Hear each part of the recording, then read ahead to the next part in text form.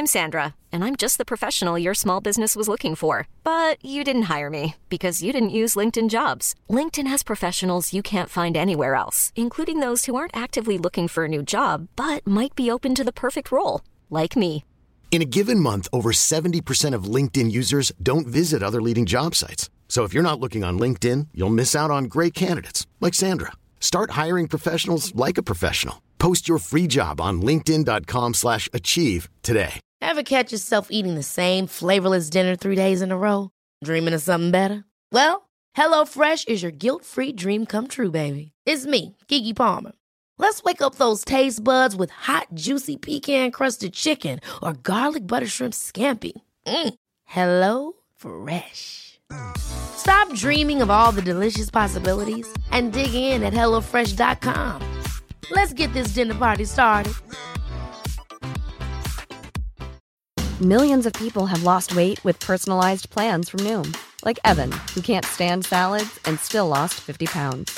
Salads generally for most people are the easy button, right? For me, that wasn't an option. I never really was a salad guy. That's just not who I am. But Noom worked for me. Get your personalized plan today at Noom.com. Real Noom user compensated to provide their story. In 4 weeks, the typical Noom user can expect to lose 1 to 2 pounds per week. Individual results may vary.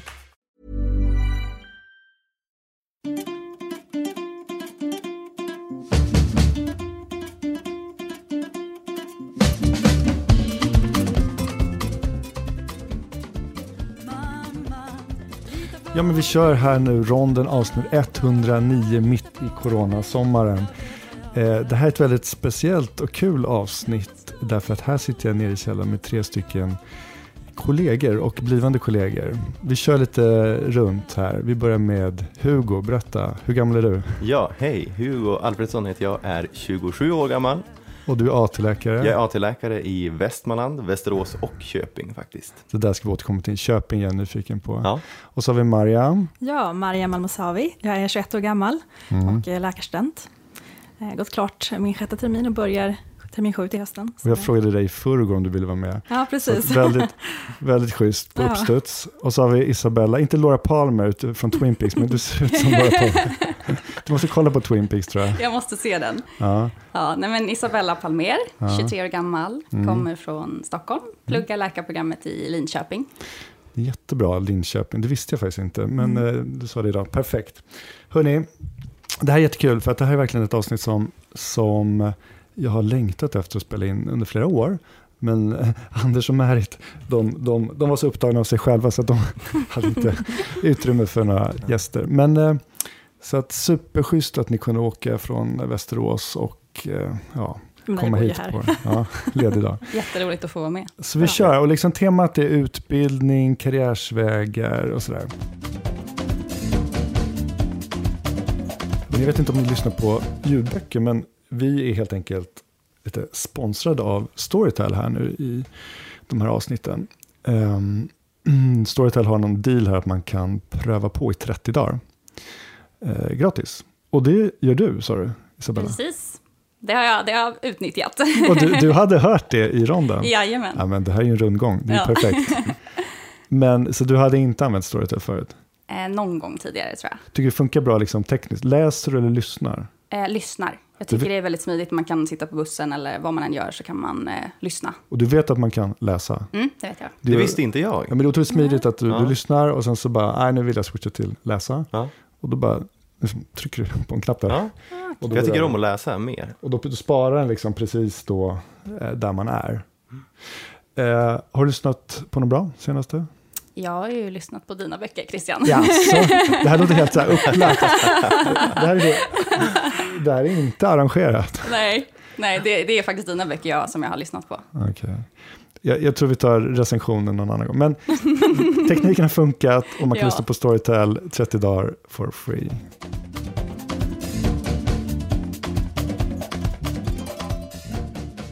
Hörrni, varför blev ni läkare? Mariam? Ja, men det är en jättebra fråga. Alltså jag önskar att jag hade typ så här, alltså epiphany någon dag och bara vaknade och bara, nu ska jag bli läkare. Ja. Men jag tror bara att jag liksom alltid väl känt att jag vill hålla på med det här. Ända sedan jag var liten, och jag tror att jag var liksom det där lite konstiga barnet som tyckte om att titta på hjärnoperationer på YouTube och alltid bad mamma att få ta in en död fågel som jag kunde dissekera lite. Ja, tidigt alltså vi snackar. Vi pratade med när jag kanske var 11 år när jag började. Det var lite... Oroliga föräldrar. Ja, men jag tror det. Nej, men jag tror att jag har alltid haft intresset och så att jag sökte väl in och kändes naturligt. Hade du har några familj, släktingar, vänner som är läkare? Ja, alltså inte direkt familj, inte mina föräldrar eller så. Jag är äldsta barnet. Så att, men släktingar har jag en del läkare. Men det är inte, tror inte att det nödvändigtvis var deras... Så de var varken inspirerande eller avskräckande? Nej, precis. Jag är lite neutrala. Nej, men för i mitt fall var det att jag hade lite för många läkare, pappa, morfar, farbror. Så att jag ville liksom inte bli läkare. Jag tyckte det var typ det sista jag skulle bli. Så det är så olika det där. Om det är avskräckande eller inspirerande. Du då, Hugo? Alltså jag valde väg. Men typ i gymnasiet, typ. Jag gick natur och tyckte väl det mesta var ganska kul. Men då hade jag väldigt bra lärare. Både inom biologi och kemi. Lite så här inspirerande. Jag tror att det var min biologilärare som hade en son som var läkare också. Han tyckte om att prata om det. Och det var så här, men det lät ju kul. Tror ni inte att det är kanske en av den vanligaste orsaken eller skälet, det att man har en bra biologilärare? Absolut. Alltså det känns som en ingång till många. Absolut. Nej, men, och det gjorde jättestor inverkan på mig. För jag har släkt som är läkare, men det är typ ingen jag visste om förrän jag kanske själv började plugga. Nej. Så jag har ingen i min närhet. Nej. Utan alla är samhällsvetare. Det är journalister och det är... Men så för dig var det liksom ämnena just människokropp, biologi, naturvetenskap? Ja, och liksom, jag hade väl en fallenhet för det också. Yes. Alltså så här, i skolan. Här sitter han och skryter. Nej, men att det var roligt. Hur det var menar enkelt. Du fallenhet för blod? Eller? Jag menar fallenhet för naturvetenskapliga ämnen i skolan. Ja, men kul att du säger. Ja. Jag hatade ju dem. Ja. Jag tyckte det, liksom matte, fysik, kemi, biologi, det var mina svagaste ämnen. Ja, nej, men det var tvärtom för mig.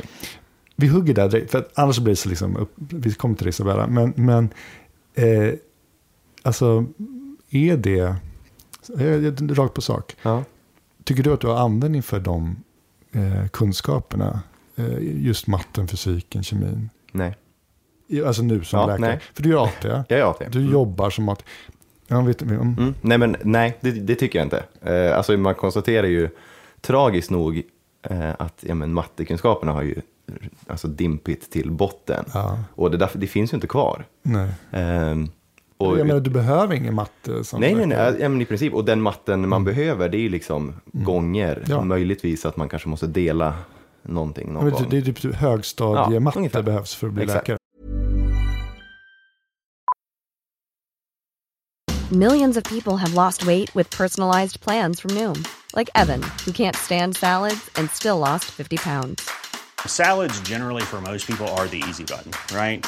For me, that wasn't an option. I never really was a salad guy. That's just not who I am. But Noom worked for me. Get your personalized plan today at Noom.com. Real Noom user compensated to provide their story. In 4 weeks, the typical Noom user can expect to lose 1 to 2 pounds per week. Individual results may vary. I'm Sandra, and I'm just the professional your small business was looking for. But you didn't hire me because you didn't use LinkedIn Jobs. LinkedIn has professionals you can't find anywhere else, including those who aren't actively looking for a new job, but might be open to the perfect role, like me. In a given month, over 70% of LinkedIn users don't visit other leading job sites. So if you're not looking on LinkedIn, you'll miss out on great candidates, like Sandra. Start hiring professionals like a professional. Post your free job on linkedin.com/achieve today. Hold up. What was that? Boring. No flavor. That was as bad as those leftovers you ate all week. Keke Palmer here, and it's time to say hello to something fresh and guilt-free. Hello Fresh. Jazz up dinner with pecan-crusted chicken or garlic butter shrimp scampi. Now that's music to my mouth. Hello Fresh. Let's get this dinner party started. Discover all the delicious possibilities at hellofresh.com. Ja.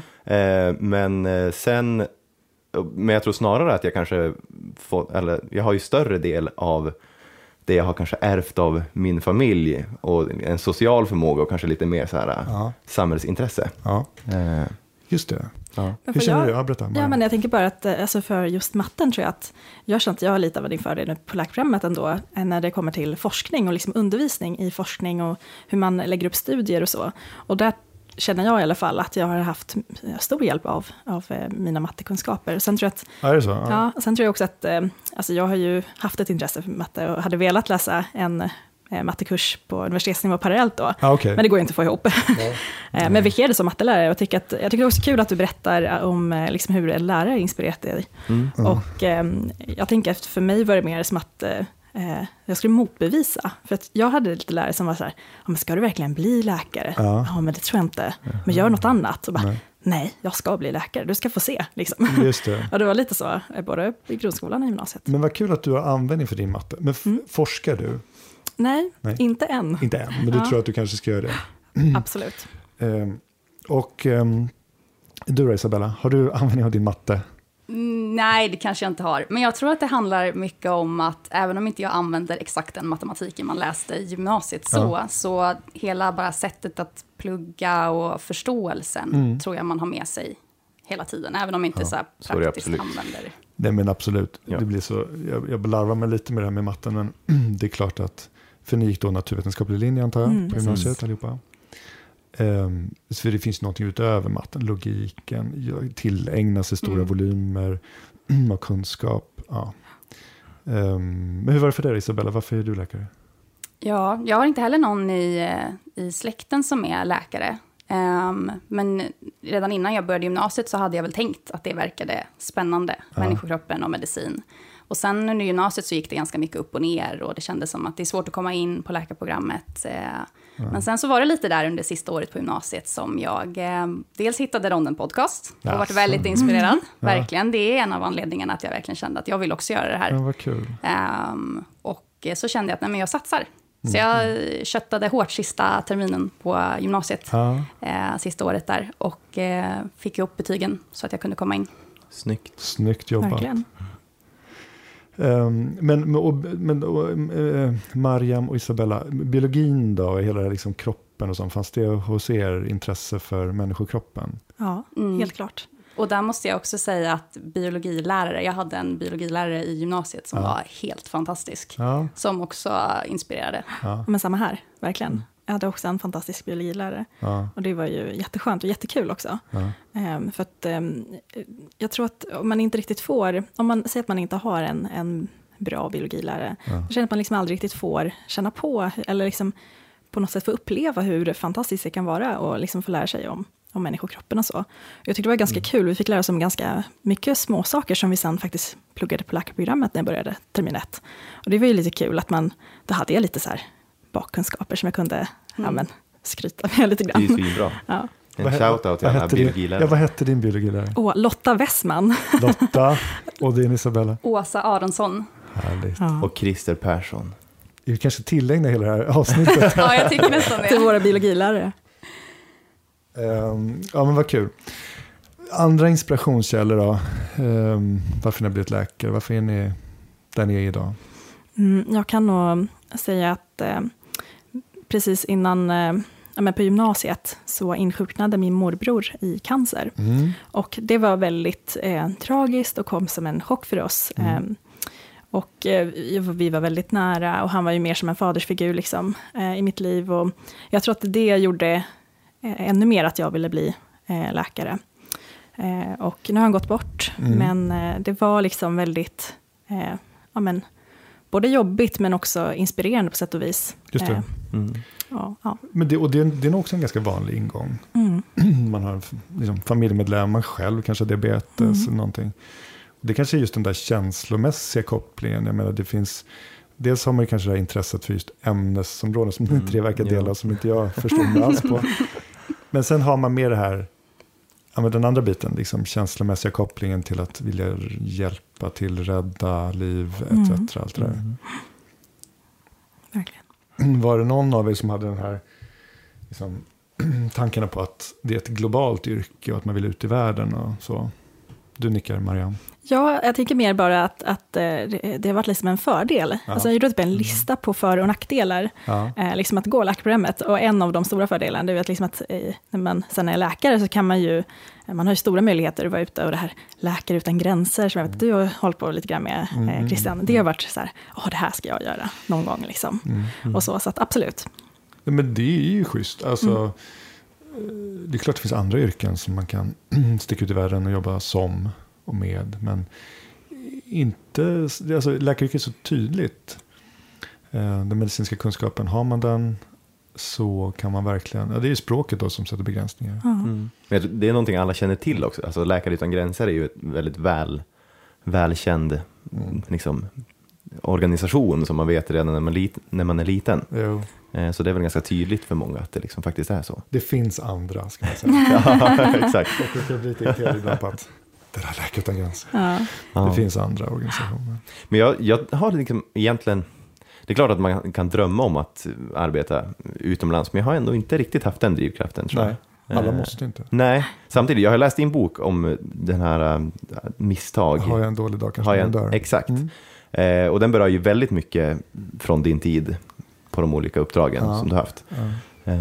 Och det är ju inspirerande, men samtidigt känner jag, men det kanske är något för någon annan. Ja, bra där. Avskräckande kan det också. Ja. Varför inte? Men det är det som är så bra, tror jag, att det finns något för alla, tror jag. Alltså, som men exakt. I läkare, man kan ju välja, det finns alltid något som passar någon. Och man behöver inte tycka om människor. Ja, men typ. Ja, men verkligen. Alltså, man kan göra lite vad man vill, känner jag. Och det... Nej, men skämt att säga, det är också väldigt sant, Mariam, att det är inte bara här i Sverige eller utomlands, utan man kan ju vara en väldigt, liksom, man kan ju forska, jobba på labb. Man behöver inte klämma och känna på patienter om man inte vill. Och så kan man välja att bara sitta eller stå och såga i ben på en operationssal hela dagarna. Om man vill. Nej, men det är väldigt brett. Verkligen. Det tror jag också har varit en grej som har lockat. Att det verkligen är brett. Ja. Nu tycker jag alltid det har verkat väldigt roligt att få jobba med människor. Och den sociala biten så. Men just det är så brett. Allt från att forska till att stå och operera. Du, nu ställer jag en inte vet jag, men osvensk fråga. Har ni tänkt på att det är bra betalt? Nej. Ja. Ja, men det är klart att tanken funnits. Det är lugnt, här kan ni säga vad ni vill. Det är alltså ingen som lyssnar. Nej, men det är klart att tanken, eller liksom att man har tänkt det, att man väljer ett yrke som kommer ge bra betalt. Ja. Eller i alla fall stabilt betalt. Liksom, det kommer alltid finnas jobb. Ja, det tror jag också är en grej. Att det känns som en ganska säker utbildning att välja. Säker väg, liksom, för att det kommer alltid behövas läkare. Det kommer alltid behövas folk inom sjukvården. Och att man då kan kombinera att man tycker att det är intressant och spännande, och att det dessutom är bra betalt och att man alltid kommer ha jobb. Det känns ju som ganska klockrent. Jag måste ändå säga att jag visste inte att läkare tjänade bra. Nej. Och det är lite lustigt kanske, eller det låter lite så här intressant. Jag vet inte, det är så roligt, för att så pratar man med vissa läkare som har jobbat ett tag, så tycker de att de inte alls tjänar bra. Så allt är ju relativt. Det beror på vad de tycker att liksom insatsen är och utbildningslängden och allt det här. Jag minns att jag googlade lite så här läkarlöner, men då fick jag upp AT-lönerna. Och det trodde jag var liksom det som läkare tjänade. Det här var liksom i början på gymnasiet. Och jag bara, men det är ju inte jättemycket. Alltså, men liksom, man jämför med typ en lärarlön eller något annat. Så jag trodde att det var ungefär så mycket man tjänade, att man kanske några 1000 kronor som max i löneutveckling. Just det. Men sen så fick jag dyka lite djupare där, och så hittade jag, det blir bra sen, tror jag. Det som är tydligt med det till skillnad från sjuksköterskor som inte alls har den trappstegen eller liksom utvecklingen i lön. Vilket är dåligt. Vilket är dåligt, och verkligen dåligt. Men för läkarna är det ju så tydligt, det finns liksom några tydliga trappsteg. Som du sa, du är AT-läkare. Jag ska inte fråga dig vad du är lön, Hugo. Jag ska inte fråga dig heller. Tack. Men det blir ju ett rejält hopp sen när du blir ST-läkare, specialistläkare. Eller du är specialisttjänstgöring. Och sen blir det nästa hack när du blir färdig specialist. Det är nog ganska mycket en tröst, tror jag. Alltså man kan liksom bara så här, det kommer ljuset vid liksom tunneln. Men sen är det så, jag menar, är man ute efter att tjäna pengar, då finns det ju hundratals jobb och utbildningar som är betydligt mycket bättre att gå efter, skulle jag säga. Jo. Jag tänker det finns många branscher som är väldigt under utveckling. Och man får ju kämpa väldigt länge i hela läkarutbildningen och allt innan man kommer dit att lönen blir. Ja, men verkligen. Nej, men det är nog ganska få som tänker att de blir läkare för att de ska bli rika. Men jag tror, som ni är inne på, att man vet ändå att det är stabilt, att det finns jobb. Liksom.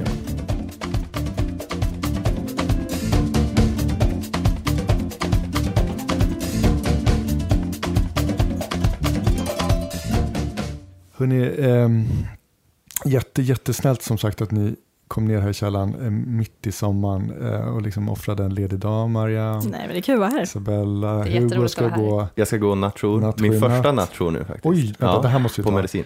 Men bara, jätteschysst. Och så måste jag säga att det är så kul att säga så här, unga, liksom, bra självförtroende. Ni kom ner och snackade här som att det vore liksom helt självklart för er. Vi har haft en del andra gäster som har kommit och blivit väldigt stumma när de sätter sig vid micken. Så att jag är jätteimpad. Jag har aldrig träffat dig, Hugo. Nej. Vi har bara träffats, Mariam och Isabella, en gång på IVA häromdagen.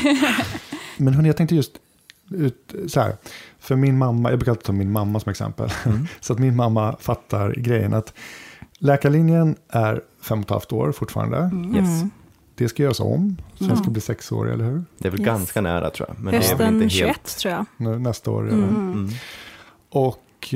Men som det är nu så är det 5,5 år och sen gör man AT, allmäntjänstgöring, och den är någonstans mellan 1,5 till 2 år. Ja. Hur lång är din? 21 månader. 21 månader. Ja. Och sen gör man ST, specialisttjänstgöring, i 5 år. Är det kirurgi, hematologi, barn, någonting. Apropå det du sa, Isabella, där med liksom, det är en ganska lång utbildning innan man faktiskt kan säga att man är färdig specialistläkare. Det är minst typ 12 år från start till mål, och då går det allting direkt liksom. Exakt. Och i och för sig så är när man blir legitimerad läkare efter AT, det är väl då man börjar jobba lite mer självständigt, friständigt. Eller. Men jag tänkte så här, det är kul att höra er två. Mariam, du är på Karolinska institutet, KI Stockholm. Yes. Och du ska börja termin 7. Kirurgterminen alltså, till höst. Ja, just det. Och då har du gått nu medicinterminen. Ja, precis. Och det är därför som vi har setts någon gång, tror jag. Ja. Verkligen. Och sen så, Isabella, du börjar termin 8 till hösten. Och det är vilken kurs då? Jag läser ju i Linköping då, och där har vi en kurs per termin. Okay. Så kurs 8 är examensarbetet. Jaha. Det är samma här på KI också. Termin 8 examensarbete. Va? Vilken omkullkastning. Och var pluggade du? Jag pluggade i Umeå. Ja, du Umeå. Precis. Jag är ju därifrån och blev kvar. Men där är det lite samma. Det är medicin, termin 6, sen är det kirurgi 7. Sen är 8 är lite så här blandat. Ortopedi, infektion, reumatologi, lite sånt där. Men vi har ju T10-projektet, alltså näst sista terminen. Okay. Och det tror jag fortfarande är. Så det är lite olika upplägg. Och om man bara, det är kanske lite nördigt och inte så intressant för allmänheten, men lite sådär, vad är skillnaden på de olika lärosätena, de olika universiteten? Alltså, har ni koll på KI Linköping, vad skillnaden är? Jag har lite koll ändå. Jag tror vad är att ni grejen med vad är Linköping? Vad är pitchen? Linköping har ju sitt PBL, problembaserat lärande, som de håller ganska hårt vid. Så. Vi har såna här basgrupper som det kallas, där man ses 2 gånger i veckan, grupp om typ 7 personer, får olika fall, och så pluggar man utifrån dem, och så ses man och går igenom och får nya fall. Så det är egentligen det som typ hela första halvan av utbildningen liksom kretsar kring. Men betyder det väldigt allmänt att ni har färre fasta föreläsningar, liksom fysisk plats på universitet, och att ni pluggar mer själva än vad ni gör, Mariam? Verkligen mer. Jag tror att vi har ju föreläsningar också. Men jag tror att ni på KI har ännu mer föreläsningar. Ja, jag skulle säga att det är väldigt mycket undervisning på plats där man ska vara. Precis. Det är väldigt lite, tror jag skulle säga, egen instudering liksom, som man kör. Och jag tror att mycket, det beror på en stor del att ni har PBL som man bör förbereda sig inför. Och det har inte vi på samma sätt. Men jag tror att en skillnad som vi har på läkarprogrammet, jag tror att KI, vi blir klara med de prekliniska terminerna termin 4. Just det är och så börjar man. Vi har ju preklin till hela termin 5. Ja. Och det är samma uppe i Umeå. Ja, och vi har det lite tidigare, så att vi börjar de kliniska terminerna termin 5 då. Preklin då för min mamma. Det vill säga, först är det liksom teori innan man träffar patienterna. Och sen när vi pratar om kliniska terminerna, det är lite olika då. När man går ut på sjukhus och är baserad mest på sjukhusen och är på avdelning, och så är det insprängt med olika föreläsningsdagar eller veckor och sådär. Det är ju helt precis. Men mer allmänt då, vad tror ni med Mariam och Isabella? Så vad är fördelar och nackdelar med de här liksom olika uppläggen på plats eller mindre på plats? Det är svårt för er att veta eftersom ni är inne i det hela, men lite måste ni ha tänkt på det. Jag tror att jag tycker att det har funkat väldigt bra med PBL ändå, att läsa mycket själv. Och det här med att vi har haft att man ska ses 2 gånger i veckan och gå igenom nya saker. Att man måste hela tiden plugga. Man kan inte tänka att en vecka nu orkar inte jag, utan man måste köra på, för man vill inte komma till den här basgruppen och känna att man inte är påläst när ens kursare kan en massa saker. Nej. Så jag tycker att det har gjort att man har läst hela tiden kontinuerligt. Men kontrolleras man på kunskaper? För jag menar, nu har inte vi tyvärr någon här i gänget som har pluggat i Ungern, Polen, Rumänien. För det är ju jättemånga. Alltså på min klinik, på akutkliniken här på Huddinge. Jag vet inte hur många av alla de här just akutläkarna som har pluggat utomlands. Just det. Stor andel. Så det var jättekul. Och jag pratar mycket med dem om det här utbildningsskillnader och så. Och återigen, det är ju klart olika från de här länderna. Men det de återkommer till är att det är väldigt mycket mer teori och liksom korvstoppning och liksom kontroll på det där. Jag menar, så klassiskt liksom att anatomi-tentan, det är ett stort liksom kar av små benbitar, så ska liksom ta läraren upp en liten ben och så ska man kunna visa precis liksom vilka frissurer och sulky och allt sånt där som är på den där. Lite old school liksom. Lite old school. Då undrar man så här, men blir de mer teoretiskt drillade och kunniga helt enkelt när de är färdiga på läkarutbildning än vad ni blir? Jag tror det. Alltså jag minns, jag var placerad på geriatriken och där då var det första veckan för en ny läkare som skulle vicka på geriatriken. Och jag tyckte att jag märkte också då att han var väldigt duktig när det kommer liksom till, om överläkaren frågade liksom så här, men frågade ut, och då kunde han svara på mycket teori så. Men när det kom till det praktiska, att ronda och gå in till patienterna och undersöka, det var lite mer främmande tror jag för honom. Just det. Men då om jag är lite så här pressar på det där att okej, men han var det. Ja, så det var han.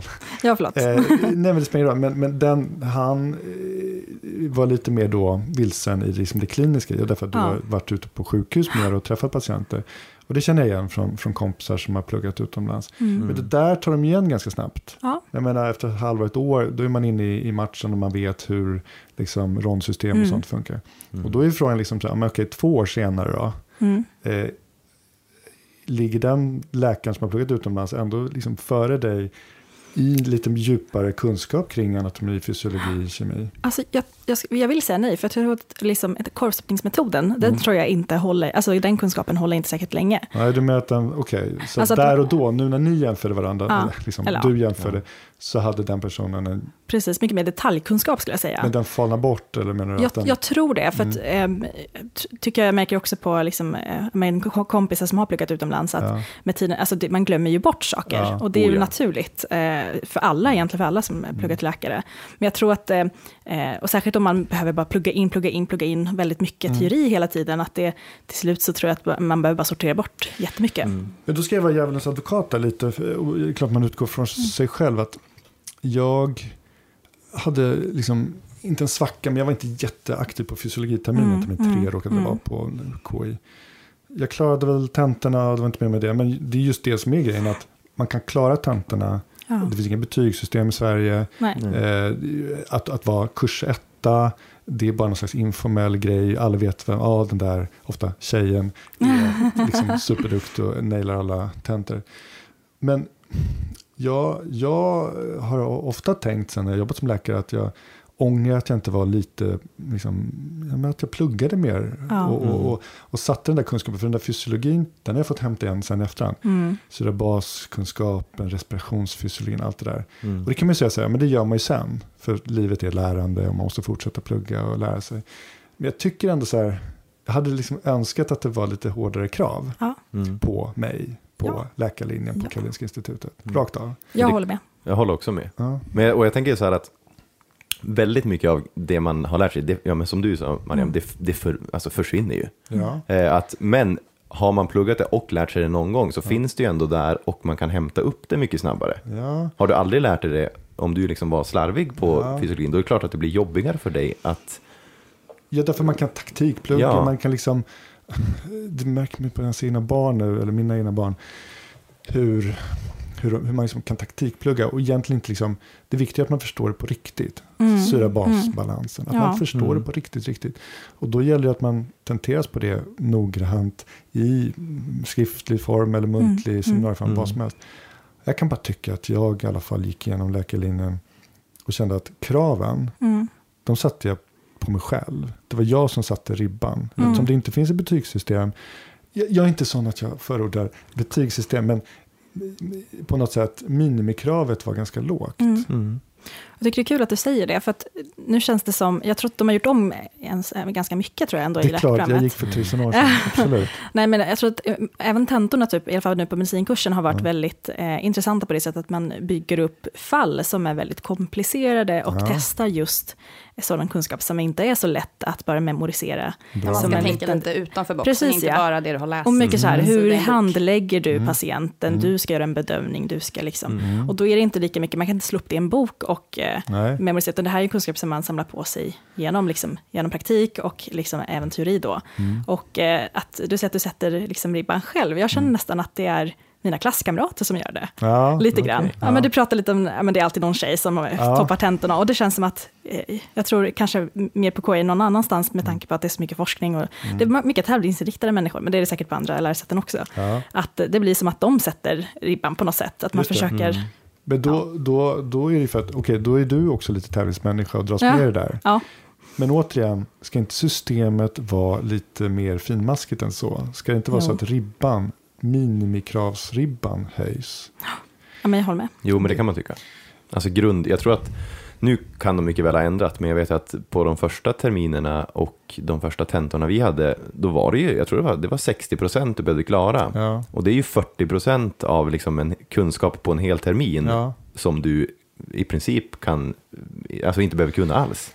Och där menar jag så här, bara en allmän fråga till er tre som har pluggat på 3 olika ställen då. För den där kunskapen, jag kan tycka att den borde vara mer differentierad. Till exempel, om du går medicinkurs, du lär dig om, säger vi tar kardiologi, hjärtat. Ja. Då kan jag tycka så här, av den här liksom påsen av kunskap, den här 100% kunskapen här, så kanske är liksom att 20 eller 30% av den, det är en sån kunskap som den ska du kunna till 100%, det vill säga du får inte ha fel. Det vill säga att du måste kunna handlägga en liksom akut koronarsyndrom, hjärtinfarkt. Precis vad du ska, patofysiologin och vad du ska ge, utreda och behandla. Så sen kan det finnas liksom en annan bulk av kunskap i den där kardiologipåsen som är mer någon slags extra curriculum. Det är inte, där kan du behöva bara kunna då 60%. Men just att man inte... Ja, men det förstår jag ute efter. Och när man då gör sin AT-tenta som du ska göra Hugo snart eller sen. Ja, det är lite tag kvar. Ja, men då är det så här, de här kunskaperna, de vill jag att du ska, det är svart eller vitt. Antingen kan du dem och då klarar du dig. Ja. Eller så klarar du inte, då får du göra om tills du kan det. Därför att du får inte missa hur man behandlar en liksom allergisk reaktion eller bla bla bla. Det håller jag helt och hållet med om. Och det man lär sig ofta i när man pluggar, det har säkert ni också varit med om, är ju också att man läser om ganska ovanliga sjukdomar ofta. Det kan vara såna här häftiga varianter och det kan man grotta ner sig ganska mycket på som student. För man vet heller inte hur ovanligt det här är. Nej. Precis, kul att du säger det. Jag tycker lite riktad kritik då till, jag skulle säga, en del av examinationerna. Det är ju mycket att på många tentor kan vi få, nu försöker man gå över till mycket kortsvarsfrågor eller liksom kryssfrågor. Och det är ju både sina för- och nackdelar. Det är så att man kan få en lite mer objektiv bedömning av sin tenta och att det inte är olika lärare som rättar på olika sätt. Men en nackdel är ju att man också kan göra frågorna så otroligt detaljerade. Och nästan på så sätt att det är man frågar med ett litet protein in i någon cell. Eller frågar vilket av dessa är mest rätt. Och så är alla egentligen lite rätt. Typ. Ja, men det kan jag tycka ändå är något bättre upplägg än typ så här, eller vilket protein är det som i en liten cellkärna någonstans. Och det tycker jag, den kunskapen, visst den är viktig och bra, men jag tror att det är viktigt att man lär sig, som pratar om liksom det här med handläggning, liksom när man är nere på akuten och man får in en sjuk patient och vad gör vi nu, patofysiologi liksom. Men sådana saker mer än en liten pyttedetalj i det hela. Och jag menar så här, det gäller ju inte bara er som läkarstudent, utan det gäller sen AT och ST hela vägen upp, att Ja, men vadå? För att om man då säger så här, men vi höjer ribban bara på ett allmänt plan för vad man ska kunna på de här olika nivåerna. Ja, då betyder det så här, aha, men om vi höjer ribban då kommer fler liksom, fallera och kuggas. Och då måste ju systemet, det vill säga lärosäten eller sjukhusen, klinikerna kunna göra liksom, omtentor och ta hand om dem som faktiskt inte klarar sig. Och det är där det råder brist på handledare, lärare och man liksom på något sätt inte orkar liksom, ha så hög ribba. Därför att ja, men ni förstår vad jag är ute efter. Att, ja, men absolut. Det är en jättekostnad och måste fixa omprov och ibland har man ju praktiska prov också som det är sådär att då ska man rodda i det och sätta av flera lärare en hel dag och jada. Och läkarlinjen tror jag ändå, det är lite mer finmaskigt. Sen så det blir liksom mer och mer grovmaskigt på AT. Det ska mycket att du liksom kuggas som AT-läkare. Och det är jättesynd. Därför att du gör liksom både systemet, patienten i slutändan, men också den här individuella läkaren en björntjänst om man släpper igenom med för grova kunskapsluckor. Men jag tror också att det är en kostad del så att man behöver ta hand om dem som gör omtentorna och så. Ja. Men också tror jag att man behöver då även höja kvaliteten på undervisningen. Ja. För många gånger så har man kanske går en kurs, mesta är bra, men sen finns det delar där det brister. Och jag tror att om man vill höja ribban, vilket jag tycker man ska kunna göra, för att också höja standarden, då behöver man också höja kvaliteten på undervisningen på läkarprogrammet. Och det tror jag är svårt. Har man till exempel en gammal professor som har suttit på den här tjänsten liksom i många, många år, men det kanske är dags att hämta något nytt, och då tror jag att det är väldigt svårt. Men det är väldigt, väldigt svårt. Ja, men precis, bara så här, tyvärr, du får nog inte. Vi får hämta hit någon annan. Jag tror att det kan bli lite svårt och så. Och samtidigt tror jag att det är fortfarande, alltså även nu så man behöver höja kvaliteten en del. Det kommer nog bli en utmaning tror jag till den nya läkarutbildningen, nu när man slopar AT. Okej, och där bara kort, man slopar AT därför man vill harmonisera med europeiska systemet och då blir den 6-årig läkarlinjen och då ingår det praktik där. Och sen ska man göra något som heter bastjänstgöring, eller BT. Och vad då? Är det första året på ens ST egentligen? Alltså jag har inte helt fattat, men jag tror att det är typ så. Någon berättade för mig att det var, alltså att det kunde funka så att du får en ST-tjänst, men innan du kan börja på den så måste du liksom göra en BT. Då, det är väldigt mycket TN. Och att typ då den klinik som du får din ST-tjänst på kanske kan fördela, alltså jag vet att några har pratat om det, också hur man skulle kunna lösa det här med att vissa sjukhus lever på AT-läkare, alltså på mindre orter, till exempel Köping kanske. Att när man då har en BT och om en klinik som anställer en ST-läkare då ska liksom skjutsa ut sina BT-läkare så kan de lite kanske bestämma var de ska vara. Aha, okay. Jag vet att det är någon som har pratat om det. Jag har ingen aning om det här stämmer. Det kan ju någon få mejla in och bekräfta eller dementera. Men jag kan tycka att det låter som en ganska bra bit också. Att lösa de små sjukhusens problem. Att de blir, alltså förlorar AT-läkare. Just det. Och då är det 1 år, men det är fortfarande så att under det där BT ska man göra kirurgi, medicin. Tror det, men jag har också fått... Man har dragit ner allmän tjänstgöringen från 6 till 2-3 månader tror jag. Just det. Vi kan diskutera för och nackdelar med det där, men det kanske inte är forumet. Men har ni några andra tankar kring liksom upplägg? Jag tänker på din Linköpings variant. Du verkar nöjd. Jo, men det är jag nog. Ibland har det varit lite sådär, nästan lite för mycket att det ska vara PBL istället för att... Problembaserad inlärning. Precis. Istället för att hur lär vi oss det på bästa sätt? Ja, så ibland har det blivit lite så. Men då tycker jag att det mycket har blivit att vi studenter har tagit eget ansvar. Att man lär sig, jag lär mig för min egen skull. Ja. Och det är intressant det vi pratar om då med det här med krav på läkarutbildningen. Ja. För jag tycker att när jag pratar med en del av mina vänner som inte pluggar samma utbildning så tycker de att det är helt absurt hur mycket jag sitter och pluggar och hur mycket det krävs. Liksom. Samtidigt som jag känner att det ligger ju i mitt eget intresse att känna mig trygg den dagen jag står där ute och ska handlägga patienter själv. Då vill ju jag kunna så mycket jag bara kan. Jo, men det är lite dit jag vill också. Eller det är det som är min tes. Att jag tror att börjar man, 8, 9 av 10 som börjar plugga på läkarlinjen, de är supermotiverade. Ni är liksom typ A-studenter allihopa sen gymnasiet och där. Och sen är ni supermotiverade, det ni pratade om, drivkraften sen ni föddes. Och ni har bestämt för det, men ni vill faktiskt kunna det här på riktigt.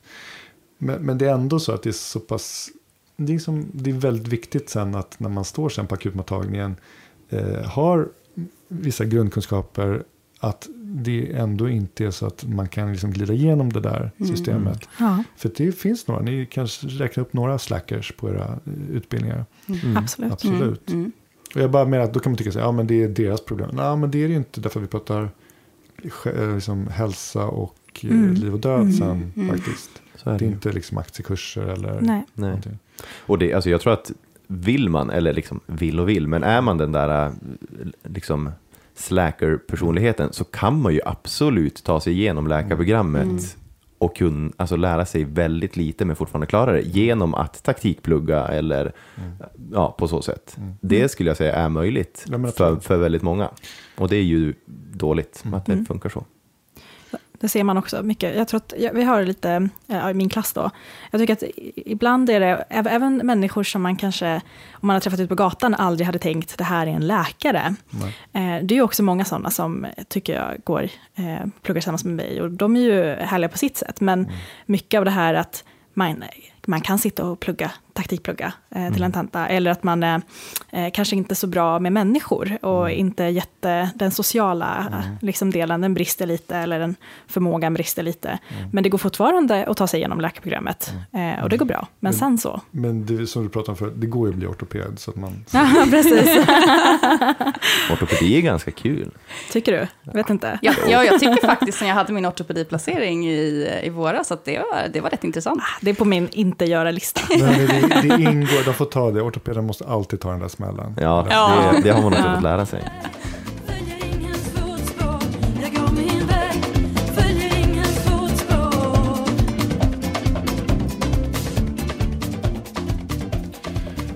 Hon Isabella och Mariam, var ska ni göra AT, tänker ni? Jag vet inte. Där jag får plats först. Aha, okay. Jag har tänkt lite olika för att jag vill gärna komma hem till Stockholm. Men det är jättesvårt att få AT i Stockholm om man inte är redo att vänta ganska länge. Ja, du säger hem, för du är stockholmare. Precis. Vad gör du i exilen då i Linköping nu? Jag sökte till läkarprogrammet alla orterna och så kom jag in i Linköping. Okay. Och så blev det Linköping. Men du vill komma hem? Jag vill gärna komma hem. Men det känns som nu är det 2 år kvar och när jag väl kommer dit så får jag nog se vart jag är i livet och vad som känns. Om jag bara vill söka överallt och ta första bästa eller om jag vill vänta. Jag vet inte hur det kommer bli. Nej. Du då, Mariam? Alltså jag har hört mycket av läkare som har gjort AT någon annanstans än i Stockholm och även läkare som har gjort AT i Stockholm att dels är det här, vill man göra det här i Stockholm, jag är också härifrån, då får man vänta ganska länge, man får vicka ganska mycket och så. Men också att jag hörde någon säga det här, att AT-läkare här är glorified läkarstudenter. Och det är lite så att är man i Stockholm så är det mycket så att man håller en i handen lite och att det finns alltid någon som kan och liksom stämmer av. Men kommer man till ett lite mindre sjukhus, kanske uppe i Norrland eller så, då är man mycket mer självständig. Och jag tror att det är många som tycker att det är jättebra, för att då får man också lära sig att stå på benen lite mer. Alltså det beror också på lite vilket sjukhus i Stockholm du hamnar på. Säkert. Och så finns det för- och nackdelar med det där att jag är AT-läkare på Huddinge sjukhus där jag är. Så, ja men visst, du jobbar inte så självständigt nätter och så. Du har oftast någon att tillgå runt omkring. Då kan man vända på det, ja men det är ju bra. Det vill säga, du har någon att fråga, du har någon att bolla med. Det är också lite kanske en personläggningsfråga. Vill man stå där i Örnsköldsvik där jag stod och vara väldigt själv och bakjouren är hemma på någon gård? Eller vill du gärna att någon är i huset och kan komma ner och hjälpa dig att titta på en buk eller lyssna på ett hjärta? Hur är det upplägget i Västmanland i Västerås? Ja, precis. Det är ett ganska stort sjukhus. Det är ett ganska stort sjukhus. Där är ju, man gör ju i princip hela AT:n i Västerås. Förutom några få utvalda, däribland jag, som får göra medicinplaceringen i Köping då. På lasarettet där. Och det är inte ett så stort sjukhus. Nej. Kan jag säga. Nej. Det hade jag väl egentligen inte, alltså för jag hade lite den här tanken också när vi skulle välja. Både jag och min sambo pluggade upp i Umeå och det var ju att vi har syskon i Stockholm och kände väl att vi ville liksom flytta söderut. Och då sökte vi lite olika och så kom vi alltså vi vill inte vara i Stockholm, men vi sökte lite olika nära. Okay. Ja, men typ så här Västerås, vi sökte Norrköping och lite annat sådär. Och så blev det Västerås. Men min tanke då, min sambo gör ju i Västerås och är typ 1 år före mig. Okay. Och hon har gjort allt där, även medicin. Och min tanke var väl också att jag kanske ville vara på ett sånt sjukhus där man kanske har lite liksom bättre stöd så. Ja. Men så fick jag komma till Köping. Och det är ju ett mindre sjukhus. Det finns inte lika många att fråga. Nej. Men å andra sidan, vi lämnas inte helt själva. Jag har min första nattjour i natt faktiskt. Ja. Och då är man ju... På medicin eller kirurgi? På medicin. På medicin. Ja, jag gör bara medicin i Köping. Kirurgi är i Västerås. Men då är man ju ensam på akuten ofta. Men det finns en mellanjour, ofta ST-läkare på huset. Ja, på huset. Okay. Ja, det finns det. Jag tror inte att det var så förut, men det är ju nya bestämmelser nu. Det här med att oläggade får inte vara liksom helt ensamma på ett sjukhus. Icke-legitimerad och legitimerad för min mamma. Det blir man efter AT. Exakt. Okay. Så det finns ju någon att ringa. Alltså kommer in ett larm med någon riktigt instabil patient, så är ju alltså personen bara några minuter ifrån. När börjar du ikväll? 19:00. Till 08:00. Är du peppad? Ja, men skräckblandad förljusning. Ja, du måste ju vara lite nervös. Ja, verkligen. Ja, nej, men det är klart. Jag jobbade kväll igår, så då fram till 22. Så då har jag som redan liksom värmt upp. Jag fick som komma in lite i känslan att imorgon sitter jag här. Men du måste ju ha lite ont i magen nu, för annars är du psykopat. Ja, men jo, men jag tror att det var väldigt bra att jag kommer hit också. För jag har också varit lite nervös vad som är här. Eller det kändes också som spännande. Så det här är liksom tagit bort. Ja, men nu är det bra. Ja, det kommer ju vara borta så fort jag lämnar det här rummet. Så. Men det är klart att jag är nervös, självklart. Och det har jag varit liksom ända sedan det blev konstaterat att jag ska vara i Köping. Att det känns lite läskigt att man är ensam. Man är liksom den enda på akuten. Men lite mer på tå blir man ju då om man faktiskt står där och är själv på akuten. Ja. Som du sa, det är väl bästa upplägget. Du har någon att ringa, men den personen står inte bredvid dig fysiskt. Så. Det låter som att lagom är bäst. Ja, och jag tror, det här är helt upp till olika personer. Vissa vill ju få alla utmaningar de kan och vissa vill liksom gå med, alltså så. Men jag tror att alla skulle må bra av att få lite mer ansvar, speciellt under AT:n. För då, alltså jag menar, det sätter ju också kraven att du måste känna dig lite mer trygg i vad du kan, så att man inte liksom sitter där och känner att jag kan ingenting. Kommer in en ST-högningsinfarkt, vad gör jag då? Och jag menar, akuten är en sak, men sen när du jobbar på avdelning och så finns ju några tydliga fördelar med att vara på ett större universitetssjukhus, att du har liksom väldigt, väldigt hög kompetens, superspecialistkompetens på leversjukdomar, djursjukdomar och sådär. Det är väldigt kul att ta del av de diskussionerna som blir när man rondar, när någon konsult kommer förbi eller när det är något lunchseminarium och sådär. Ja. Så det finns ju absolut, det är inte så svart eller vitt. Nej. Men vi stack till Örnsköldsvik 3 dagar efter examen. Min sambo kom efter ett halvår, men jag stack med några kompisar. Och det var av 2 skäl. Dels för att vi ville ha just AT direkt. Ja. Men 2, att vi ville pröva vingarna och liksom utmanas. Det var topp. Jättehårt. Ja. men superkul och lärorikt. Det måste jag faktiskt säga. Ja, vi får se vart vi hamnar. Ja, det blir spännande. Ja. Men du tror inte att du kommer göra AT i Linköping, eller? Just nu så bor jag ju faktiskt i Jönköping sedan ett år tillbaka. Därför att jag har min praktik i Jönköping. Linköping har gjort om sitt läkarprogram lite grann. Så att de delar upp studenterna till de kliniska terminerna. Okay. Så att jag bor numera i Jönköping. Det är som uppe i Umeå, de har också spritt ut dem. Det är man i Stockholm också, förutom att alla är i Stockholm. Men pratar Isabella och Mariam, pratar ni med liksom andra AT-läkare och försöker få in deras liksom åsikter om vad man ska välja och sådär? Eller? Ja, men det försöker man passa på, tycker jag, när man nu är ute på klinik och får chans att fråga och få tips. Sen är det svårt för man får så olika tips liksom. Men man får ju koka ihop sig sin egen bild och vad man tycker ska passa en själv. Jag frågar också mycket. Jag tror också mycket så här person, alltså vem man är som person. Och att, men det är väl också liksom det här val av lärosäte, tror jag. Du har ju mycket, vem är man som person och hur lär man sig bäst? Och ibland kan det vara svårt, man vet kanske inte det förrän man börjar plugga på universitet. Jag visste inte vilken typ jag var förrän jag hamnade på liksom, KI, säkert när man kommer direkt efter gymnasiet. Men jag tror att, jag pratade med en AT-läkare som hade gjort sin AT i Danmark. Och det lät ju också så här, Jaha, det är det bara 1 år. Ja, det har jag också hört. Men då blir man lottad, liksom. Då får man kan hamna var som helst i Danmark. Lottning, så att jag tror också att, men det är lite så här, det passar ju olika personer och så. Så det finns så roliga olika system. I Frankrike så har de med en konkurs, alltså en tenta efter läkarlinjen, och sen i hela landet, och det är samma tenta. Den som får bäst liksom, på hela tentan får välja AT först. Oj, vilken press. Ja. Ja, okej, men det ska bli kul att se vart ni hamnar då. Ja, det blir spännande.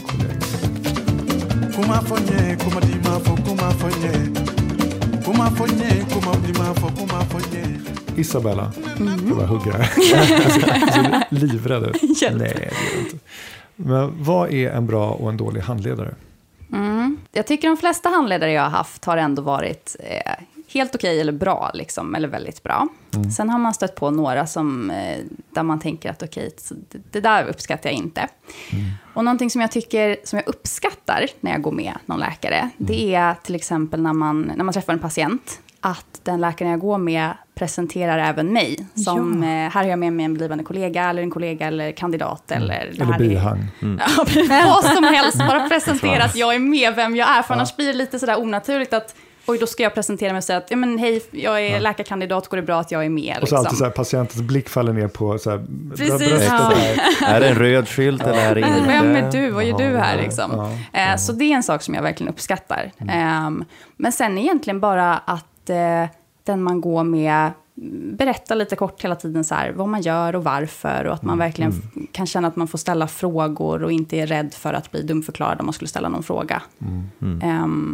Det är så lustigt, för när jag frågade bara allmän fråga om handledare, då går du direkt till liksom det dagliga arbetet, det vill säga den läkaren du jobbar med för tillfället. Men har ni handledare på varje kurs som är utsedd att vara just din specifika handledare? Nej, utan det är väl nu under de kliniska terminerna att när man kommer till en ny klinik där man ska vara, så det är inte ens alltid man har en specifik handledare som står på ens papper så, utan det är, man får gå med den som man kan hänga efter. Liksom. Är det så i Stockholm att man har en utsedd specifik? Hur är det med dig? Ja, jag tror att men till exempel när jag var på akuten och MAVA, då var det mer som att läkarna fick turas om och vara handledare. Och vissa tyckte att det var roligare än andra. Och då blir också kvaliteten på handledningen annorlunda då. Men på vissa ställen då har man en utsedd handledare, typ på reumatologen. Men då kan man ju också, det är lite lättare att styra upp sånt. Men på akuten var det mer så att de roterar, läkarna turas om och vara handledare. Och ibland är det så här att man går med sin handledare, men de är inte så jätteintresserade. Och då är det någon annan läkare på akuten som är, men du, häng med här så ska vi in till, och ska vi göra det här. Och då tar de den rollen lite. Och det är så lustigt för att vi får alltid höra så här, men jobbar man på ett universitetssjukhus, Karolinska eller Linköping, då är det underförstått att då måste man undervisa.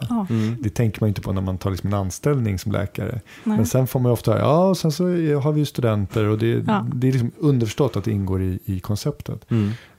För det finns ju sjukhus, rätt med fel, men Sankt Göran har väl inte läkarstudenter, tror jag. De har under medicinkursen kan de ta emot under typ 3 veckor. Men jag tror inte grovt att de har så mycket läkarstudenter. Nej, inte sån basplacering så har de inte. Och då blir det lite så här att, det är inte det som ska fälla avgörandet var man jobbar sen, men man ska veta om att är man på ett universitetssjukhus så ingår det att man ska undervisa. Och såklart, det ligger då i sakens natur att vissa tycker om det och vissa tycker mindre om det, som du säger. Och jag tycker det är kul att du säger det, för att jag var med om, jag tyckte det var inte så kul när jag var på akuten en kväll och fick gå med en speciell handledare som jag inte hade. Jag hade en handledare för veckan, och sen för just den dagen fick det bli någon annan. Och hen då skulle ju vara min handledare för kvällen. Och jag hade som mål, vi får en typ av en checklista på saker som vi ska få göra när vi är på våra placeringar. Och bland det där är att om möjlighet finns att vi får göra en lumbalpunktion till exempel. Och det är där man sticker i ryggmärgen. För att få ut cerebrospinalvätskan som man sedan testar. Och då sa jag brukar ta plats och säga liksom så här, men målet för idag är att kommer en lumbalpunktion, då ska jag göra den. Jag hade ju fått se ett par stycken och nu var det dags att testa. Bra där. Och så hittade vi faktiskt 2 patienter. Och först så var det var medicin. Det var någon annan läkare som hade tittade på. Och sen kom en patient som var en jättebra lämplig kandidat för mig att få sticka. Tyckte du i alla fall. Tyckte jag i alla fall. Och det tyckte min handledare också egentligen. Men sen precis innan vi skulle in och göra det, då säger hen, jag tror att jag ska ta den här lumbalpunktionen. För att jag har inte fått göra så många. Ja, just det. Okay. Och då kände jag väl lite så här att men du ska ju handleda mig mer än något annat. Och hen gjorde då lumbalfunktionen, men jag tyckte att det var lite tråkigt. Men snälla, kan inte jag? Låt mig ta lumbalfunktionen. Men det där tycker jag blir så svårt, för att just när man är kandidat så känns det som att det finns ju alltid någon AT-läkare, någon ST-läkare, någon överläkare som lite grann går före. Och det blir sådär att jag kommer ju förmodligen få chans att göra det senare när jag själv har kommit dit också. Ja. Ni är längst ner i hackordningen kan man säga. Ja, men verkligen. Ni är ju ungefär nere i liksom, sockelhöjd. Jag tyckte mest att det var tråkigt för att vi hade liksom en checklista. Och man behöver inte göra allt på den, men att man ska få göra i alla fall mycket av det. Och det förväntas att vi ska få. Men vilken nivå då på den här, var den här handledaren hade? Var det en ST-läkare? Eller var jag tror att det var en... nu kommer jag inte ihåg, underläkare eller en AT-läkare. För jag menar, då kan det ju vara att, jag har gjort, alltså ganska nyligen, min första LP, alltså lumbalpunktion, bara för att jag fick inte heller göra någon under utbildningen. Det, liksom, vi skulle göra det, men det blev inte, för att jag hade ungefär samma situation som du. Och jag är ju också i den liksom, situationen. Jag är ju en utbildningsläkare. Exakt. Nej, men precis som ni säger, och ofta är det ju så att överläkaren undervisar ST-läkaren, ST har AT och nerfallande led. Det blir lite så i praktiken ofta. Och som du säger att det var en AT-läkare då, så vill ju han göra den där LP:n för att det kanske var den tredje. Ja, precis. Sa att det inte hade gjort så många. Men då kan jag tycka så att det är väldigt ovanligt att läkarstudenter säger så här, men jag vill gärna göra. Och då ska ju mycket till att man inte låter läkarstudenten göra det. Och därför vill jag bara så här, uppmaning, som shout-out, liksom, ta för er. Därför ni kommer inte, det där symboliserar lite att ni får inte så mycket gratis. Nej. Det är hård konkurrens om ingreppen och om utrymmet överhuvudtaget. Och man måste ta för sig lite. Men jag kan säga så här, jag tror att de allra flesta av oss, lite mer då seniora, uppskattar ju som 17 de som tar för sig på ett schysst sätt, inte kaxmattar. Men om man bara så här, om man bara visar lite nyfikenhet och intresse, så blir man ju själv jätteglad att få undervisa. Igår jobbade jag på kvällen. Det var en undersköterska på avdelningen som jag var inne och gjorde ultraljud på en covid-patient. Och jag stod med en läkare och en sköterska. Så var det undersköterskan som ställde massa frågor till mig när jag gjorde ultraljud. Jag blev väldigt glad och började undervisa henne. Och sa så här, fan vad grym, liksom, kul att du är på. Och jag går igång på det här. Så att jag måste, för det där är så himla viktigt, tror jag. Det är jätteviktigt att framföra att liksom det svenska systemet på alla de här nivåerna, oavsett om ni är läkarstudent eller AT eller ST, det bygger ju på att man så att säga, men tar för sig. Det är väldigt lite som är ändå uppstyrt och uppstrukturerat, för vi är för få handledare, vi är för få som har utbildningstjänster, som när du är på min klinik, där på akutkliniken, du märker ju, men det finns ju någon studierektor och sådär, men sen är vi alla, det är vi som ska undervisa dig. Och i min värld så skulle det finnas många fler sådana här tydliga utbildningstjänster, att systemet, politikerna, instituten borde liksom, ja men den här personen är en duktig handledare. Ja men ge den personen 25% av sin tid med bra lön för att undervisa. Premiera det med, det skriver jag i min bok där, har en dålig dag. För det tycker jag att det känns så mer i anglosaxiska länder att liksom, är du professor eller liksom docent, då är du också liksom, ska vara intresserad av utbildning. Och så får du får tid och cred för det. Kanske lön, inte vet jag. Så att det var lite mer tydligt att du hade liksom en go-to person på akuten. Och det blir ju bra när man har en sån person. Och då kan man ju också ha man kan ju hålla en dialog och prata och precis säga, men målet för den här veckan att jag ska få göra det här och jag vill jättegärna. Och sen tror jag att ibland kan det vara så här att jag var med 2 andra i min klass som kanske lite mer tillbakadragna och inte vågade säga, kan vi få ta en artärgas till exempel eller så. Och då får man aldrig göra något. Men där märker man ju väldigt tydligt, det finns ju verkligen de här som alltid ser studenten eller AT-läkaren eller liksom den som de ska undervisa och uppmärksamma det. Men vill inte du göra det här? Eller du kanske ska ta den här patienten och så vidare. Och det märker men det är inte många. Nej, men jag tycker ändå att de finns. Tyvärr, nu låter det jättebittert, men jag har jobbat 20 år i sjukvården, 15 år på Karolinska, och tyvärr är det någon slags tycker du om att utbilda, ja då gör du för att du tycker det är kul. Ja. Du kommer inte få något riktigt för det. Det vill säga, du får inte tid, det ingår liksom inte i lönekriterier. Eller det kanske gör, om någon chef hör det här så kommer de säga, jo men det ingår visst det. För att i praktiken så gör det inte det. Nej, men det är så synd. För jag tycker verkligen att när man är ute och har placeringar, det som avgör om placeringen blir bra eller inte är vem man går med. Om man har någon handledare som är bra och verkligen hjälper en att ta för sig. Och bra chefer, de ser de där grejerna. Kolla här, i 15 år har jag kommit 7:30 till avdelningen varje dag för att läsa på patienterna liksom, på min fritid. För att hela tiden vara lite påläst och kunna dra igång morgonronden bra och så morgonmötet.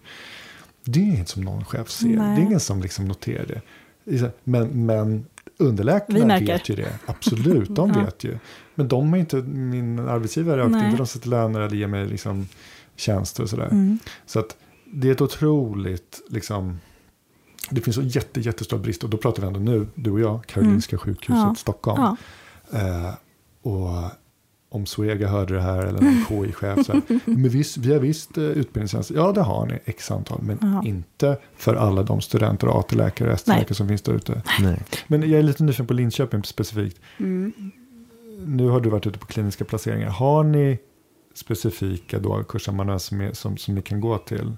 Alltså vi har för varje placering så har vi någon som är VFU-ansvarig, brukar det finnas. Vad är VFU? Verksamhetsförlagd utbildning, om jag inte minns helt fel vad det står för. Men det är alltså praktik. Så vid varje klinik ska det finnas någon som är lite extra ansvarig för studenterna. Och där varierar det lite grann. Om det är en ST-läkare kanske inte ens är på plats den tiden jag är där, för den har någon randning någon annanstans eller så. Men det ska vara någon som har lite mera övergripande ansvar för studenterna som är på den kliniken just de veckorna. Just det. Om inte annars kan man ju liksom uppmuntra kollegor på sjukhusen till att studenterna, de kan faktiskt avlasta, de är en hjälp. Ja. Menar, om man engagerar en student så kommer man få ut något, inte bara att det är liksom kul att utbilda, utan man kan faktiskt få hjälp. Men där måste jag ställa en fråga till dig, för att genom åren så ibland så har jag blivit lite besviken på studenters inställning till när man ställer krav. För att jag brukar, liksom, för mig är det lite så här, men nu gör vi en deal, liksom, Hugo, du är på min avdelning den här veckan, hur många dagar ska du vara här? Och så säger du, men jag ska vara här förutom fredag eftermiddag vid undervisning. Okej, fine. Och då så brukar jag säga, men jag utgår från att du är här då 8-5, vi kör hårt, inte komma sent, och att du läser på, och om jag liksom ber dig om någonting så läser du på det och sådär. Och man märker att många går igång på det och tycker det är kul. Men vissa absolut genom åren har liksom stött mig då ihop med studenter som tycker så här, och som jag sen får höra av någon kursamanuens att säga, men du ställer så mycket krav liksom, och den personen, inte vet jag, något privat, och så måste kunna få gå lite tidigare på dagen och så här. Och det finns ingenting som provocerar mig mer än läkarstudenter eller AT för övrigt som kommer sent, slafsar in på liksom, du vet, efter morgonmötet och inte ursäktar sig, sätter sig i en stol och bara och liksom också utgår från att ska få allting serverat. Så det är klart att det är ett liksom givande och tagande. Om ni är där tid, ni är på, okej, vad kul, idag ska jag lära mig det här, då får ni ju mer tillbaka. Jag tror att 2 saker som kan påverka det ganska mycket, det är dels att ibland är våra kurser upplagda på ett lite konstigt sätt, så att vi har säg en tenta veckan, alltså efter våran placering. Och då är det såklart så att då vill man nästan inte vara på den avdelningen, särskilt om det är en plats som inte har någon relevans till det som ska examineras. Och jag tycker mer att det är någonting som man kan jobba schematekniskt, mer än att det är liksom självaste att man är lat. Och sen en annan grej, tror jag att många av oss har säkert hamnat på en sån avdelning där man inte får göra någonting. Alltså man blir inte tilldelad något arbete alls. Och då blir det så här, men det var ingen mening att komma på morgonmötet, jag kommer ändå inte ha nytta av att vara där, och kan väl lika gärna gå hem 1:00. För att, men återigen, det är ett givande och tagande, så att många studenter är väldigt passiva och uttrycker ingenting och liksom vill få det här serverat, det de ska göra. Men ni är vuxna människor, ni har pluggat alla de åren, så att ni måste ändå också liksom, räta på ryggen och ta för lite. Men där tror jag att det tyvärr är få som är på, liksom, som agerar på ditt sätt. Christian, alltså, som ställer de här kraven och som kanske ber någon att men det här får du läsa på till imorgon.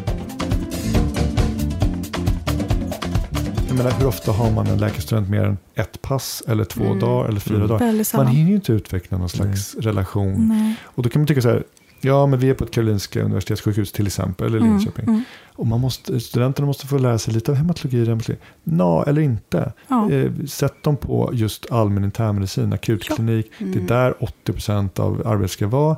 Och sen kan de ha lite en dag med hematologi eller sånt där. Ja. Men jag menar, det är ju helt befängt korta placeringar ni har kliniskt. Och hellre välja ut några få som utgör den här basen i medicinkirurgi.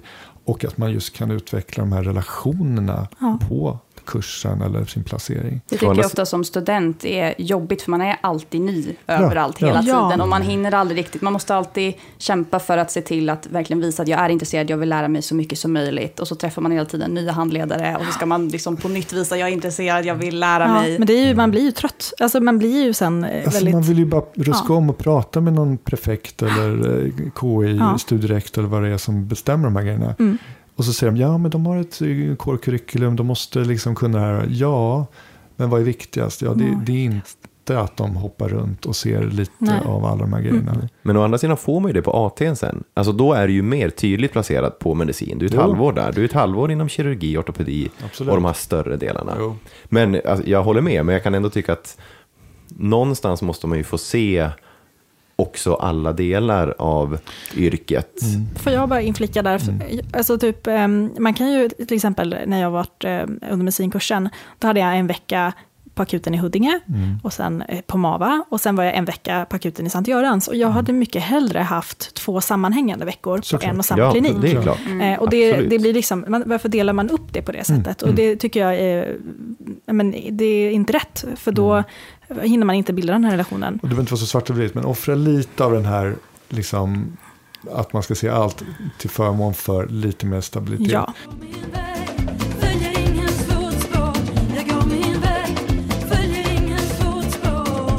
Jag kommer ihåg fortfarande, jag hade min placering på HIA, på hjärtintensiven då, men där alla hjärtinfarkter kommer. Och det var så kul, för det var överläkaren och sen en ST-läkare. Och ST-läkaren fick typ aldrig gå på utbildning av överläkaren, för att det alltid var så mycket att göra. Och ville jättegärna gå. Det här var en torsdag då. Och då säger överläkaren, som jag hade gått med, men Marjam är här, så du kan ju gå på din utbildning. Och så skrev han upp sitt telefonnummer och så sa han, du får vara kvar här. Och så skriver du ut 2 epikriser för en patient som ska flyttas till Solna. Och så ringer du mig om du behöver något. Så jag fick vara ensam på HIA. Men det var jättebra. Du växte med uppgiften. Ja. Och jag älskade min placering där. För att jag fick vara så självständig. Jag tror att det är en jättebra poäng att integrera och använda studenterna mer tydligt i liksom arbetet. I USA, när jag var där placerad, eller under termin 11 på läkarlinjen, på en barnavdelning, men då såg jag samma studenter i 6 veckor eller vad det var, på min avdelning. De var där först innan, läste på patienterna, drog patienterna. De var liksom mycket mer en del av arbetet. Några tankar kring det riktade till KI eller alla rektorer och schemaläggare. Verkligen, om det är någon som hör det här får driva frågan vidare.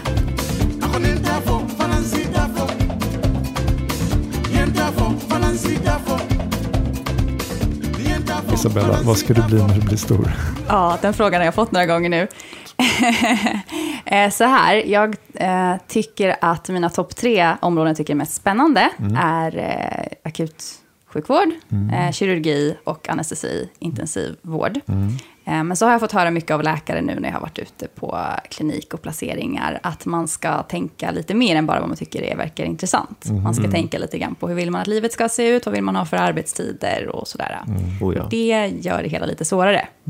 För det är lätt för mig att säga nu när jag fortfarande är rätt ung och inte veta hur livet kommer vara sen. Exakt. Det där är min otroligt stora, alltså det jag brottas med. Eller för både jag och min sambo är som sagt läkare, och där, vi har inga barn nu, men tanken och viljan att få barn i framtiden finns ju absolut där. Och det spelar ju för oss jättestor roll. Eller det gör ju för mig valet jättemycket svårare.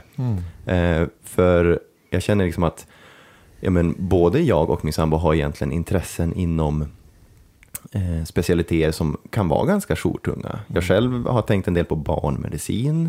Det är ganska mycket jour här. Även för den delen att kirurgi tycker jag verkar spännande. Du vet att det är kriterium för att bli barnläkare, det är att man har 4 barn själv. Ja, men jag älskar barn, så det är inte så omöjligt. Ja. Nej, men den biten blir jättesvår, för man måste ju pussla ihop livet. Och hur ska man prioritera? Kan man båda välja någonting som är jourtungt, eller kan någon ta det och så får någon ta någonting som är lite mindre? nej, men det är ändå så. Min sambo, hon är också väldigt intresserad inom kirurgi, eller hon har tänkt mycket på gyn eller barn och lite också sånt. Och det är ju kul att vi har samma intressen så, men det gör det ju också lite svårt. Det som att ni kommer aldrig se era barn. Men så vill inte jag ha det. Absolut inte. Alltså jag vill absolut inte välja liksom karriären före familj. Och absolut inte att liksom låta den jag lever med prioritera bort någonting som hon vill bara för att jag vill någonting heller. Och det blir en jättesvår balansgång. Men de specialiteter du har nämnt och de du har nämnt, Isabella, vad är det som lockar med dem då? Vad är det som verkar vara kul? Är det bara, går ni på någon magkänsla eller vill ni hålla på med praktik, kontra teori? Vad vill ni göra? Jag tycker bara det verkar spännande. Det är svårt, det är intressant, det är ganska så här mycket, alltså det är lite adrenalin. Så. Det fanns någon gemensam nämnare där. Ja, det är att det ska vara lite liv och död. Det låter så hemskt att säga det så, men det är väl, men det är inte så ovanligt att man tänker så, tänker jag. Nej. Men för jag nämnde ju det, barnmedicin, kirurgi, jag har vickat på ortoped, jag tycker det är kul, men jag tror inte jag vill bli ortoped. Då får man också en massa kängor. Men sen, alltså jag kan tycka att allmänmedicin, jobba på vårdcentral på många plan också känns väldigt lockande. Rent statistiskt så ska ju de flesta av er bli allmänläkare. Ja. Nej, men, och jag kan tycka att det känns väldigt kul. Man får en bred patientgrupp, man får mycket olika, man får göra lite av allt. Plus att det är ju också den specialiteten som passar bäst in kanske i ett mer normalt liv. Men Mariam. Ja, alltså jag har mer så här en lista på vad jag inte vill bli. Ja. Det är bra. Jag började med när jag började plugga. Och då gjorde jag ett dokument och så började jag skriva lite så här, det här ska jag inte bli. Och tror jag, den är inte så jättelång. Men bland annat till exempel, ni pratar om att ni tycker om ortopedi och jag känner inte alls att jag har liksom, jag tycker att det är inte så jättelockande för mig. Så det är på min att jag aldrig kommer bli lista. Och också ögonläkare, för jag tycker det är alldeles för smalt. Just det. Och sen också... Där måste jag bara säga, där brottas jag med. Min mamma är optiker. Så jag har ju lite sådär, ögon är ju lite intressant. Men så är också det här med att egentligen är det ju kanske bra att välja ögon, just för att det kanske blir lite mer sådär normala arbetstider och så. Men jag är också lite inne på att det kanske blir för smalt, men ändå så Och sen är det också eretik som jag inte tycker är så jättekul. Och jag tror det är för att det känns som att de flesta som söker vård är ju äldre. Och man kommer ju se dem oavsett, tror jag, vart man är. Men det känns liksom, jag vill också se mer än bara äldre. Och då, eftersom jag ändå kommer se det, då är det liksom ingen mening att välja. Eller ingen mening ska jag inte säga, men att man kan välja något annat.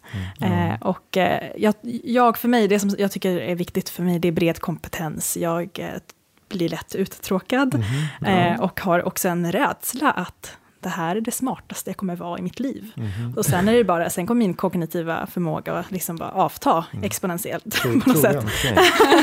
Troligen inte, men och då känner jag så här att jag vill vara i någon specialitet där jag liksom kan sen smala av det efter intresse, och att det finns väldigt mycket att lära hela tiden. Det gör det väl i och för sig. Överallt.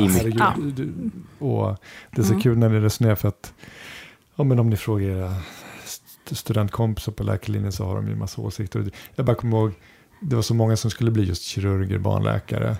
Och hur många av dem blev barnläkare, kirurger? Ja, inte många. Nej. Och så många grejer som ni varit inne på som ändå påverkar sen valet. Men hur gjorde ni? För jag menar, du och din sambo är väl båda läkare? Ja. Hur tänkte ni kring familjesituationen, jourtungt och så vidare och så vidare? Men det var nog inte, det var liksom inte en faktor, tror jag, som vi aktivt så här.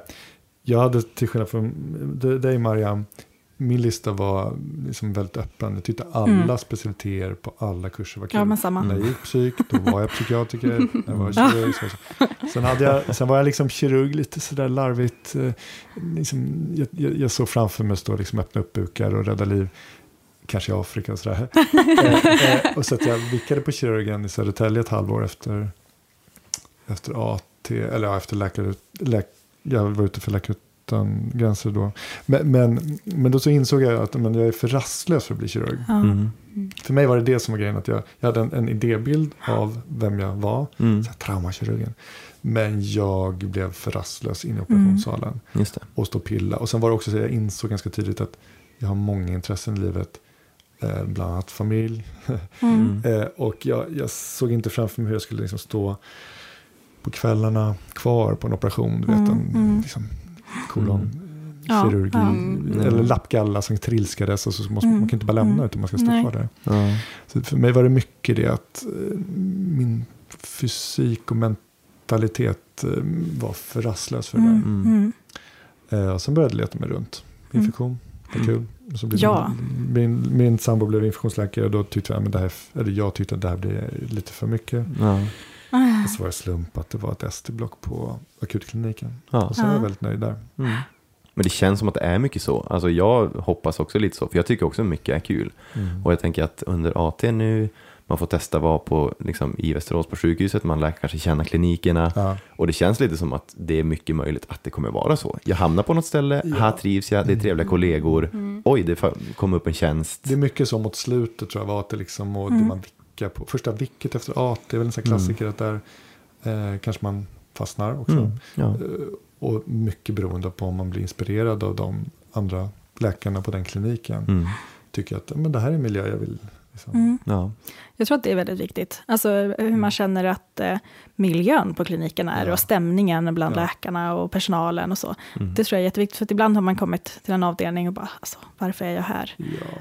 Och det funkar liksom inte. Det funkar inte mellan dem och det blir ju inte heller patientsäkert. Men kan man identifiera sig med de här transplantationskirurgerna på den här kliniken, liksom. Ser man sig själv som en sån? Och mycket som du var inne på, Hugo, att hur mycket tid lägger de ner på sitt jobb? För det är ju lite olika. Ja, men det är ju det. Men och det är det som är svårt i valet. Jag vet inte, ni kanske inte har... Ni andra, alltså just familjebiten och så, ni har inte kommit riktigt kanske dit än. Jag är 21 och vill klättra i berg, så att jag känner att jag kan göra vad som helst, men hur länge kommer jag vilja göra det här när jag är 40 och har det är så några jag barn, tänker också. liksom. Att, jag förstår ju att mitt liv kommer inte se likadant ut om men det är svårt att föreställa sig. Man vet inte vad som kommer hända. Så då är det svårt att veta. Det är det som är kul. Alltså, håll det öppet. Gå på magkänsla. Och det som har varit, det är kul med AT, att man får pröva de olika grejerna. Och det får man väl göra på den här BT också. Ja, men det tror jag väl att man får. De vi gissar då, Isabella, vad tror du att Mariam ska bli? Utifrån det du har lärt känna här idag under 2 timmar. Nej, det var en svår fråga. Jag säger internmedicinare. Du vill bli någonting brett. Du vill liksom kunna alltid vidga. Den finns på min lista. Ja, men det tror jag på. Mariam, vad blir Hugo? Oj. Alltså jag skulle nästan kunna se honom antingen på akuten eller på barnkliniken. Men jag vet inte, du har det där utseendet. Jag tänkte också barnläkare. Men du är lite så här broduktig kille. Det är inte de första som säger det, och jag vet inte. Men jag har jobbat mycket med barn tidigare. Jag tycker det är kul. Isabella då, vad tror ni? Du, är det svårt. Men jag kan ändå se dig som en kirurg. Du nämnde att du tyckte det var kul tidigare. Jag vet inte om det var på inspelningen, men att du ortopedi tyckte det var lite kul. Du kanske är handkirurg eller någonting som du skulle kunna gå igång på. Ortopedi tror jag inte. Alltså, det kanske låter lite fördomsfullt, men jag tycker att alla ortopeder har en särskild aura. Och den är väldigt lik. Alltså, jag har inte den auran. Men ortopeder verkar väldigt trevligt. Ja, de är ju jättetrevliga. De är sköna. Losa liksom. Men kanske handkirurgi då? Har du tänkt på det? Jag har gått med någon handkirurg och ja. Är inte det en del av ortopedin? Förlåt. Ja, det är det ju. Jag vet, det är det väl på vissa delar. Men jag menar, jag tror det uppe i Umeå så blir man handkirurg direkt. Tror jag. Ja. Jag tror att Isabella är lite Iva. Jag kan se det på den där sparkcykeln. Kommandas när det är larm. Och... Vad tror du Christian blir då när han har valt bort? När han blir stor. När han bytt väg. Patolog börjar Mamma, lita på mig. Pappa, lita på mig. Jag vet vad jag gör. Och ingen vinner på att jag sviker mig nu. Sviker jag mig, sviker jag alla. Det var superkul. Vi kunde prata i flera timmar till tror jag, men vi ska avrunda. Du ska åka till din jour, Hugo. Ja, först ska jag åka och träffa på min systerson som är jättenyfödd. Isabella, vad ska du göra idag? Jag ska träffa några kompisar senare i kväll. Maria? Jag tror jag ska hem och måla, tror jag. Vad mysigt. Jag skriver lite poesi och sånt, så måla. Hörrni, det var supertrevligt att ha er här. Verkligen tack för att ni kom hit. Tack snälla för att vi har fått vara med. Ja, kul att vara här. Jätteroligt. Ever catch yourself eating the same flavorless dinner 3 days in a row? Dreaming of something better? Well, HelloFresh is your guilt-free dream come true, baby. It's me, Keke Palmer. Let's wake up those taste buds with hot, juicy pecan-crusted chicken or garlic butter shrimp scampi. Hello Fresh. Stop dreaming of all the delicious possibilities and dig in at HelloFresh.com. Let's get this dinner party started.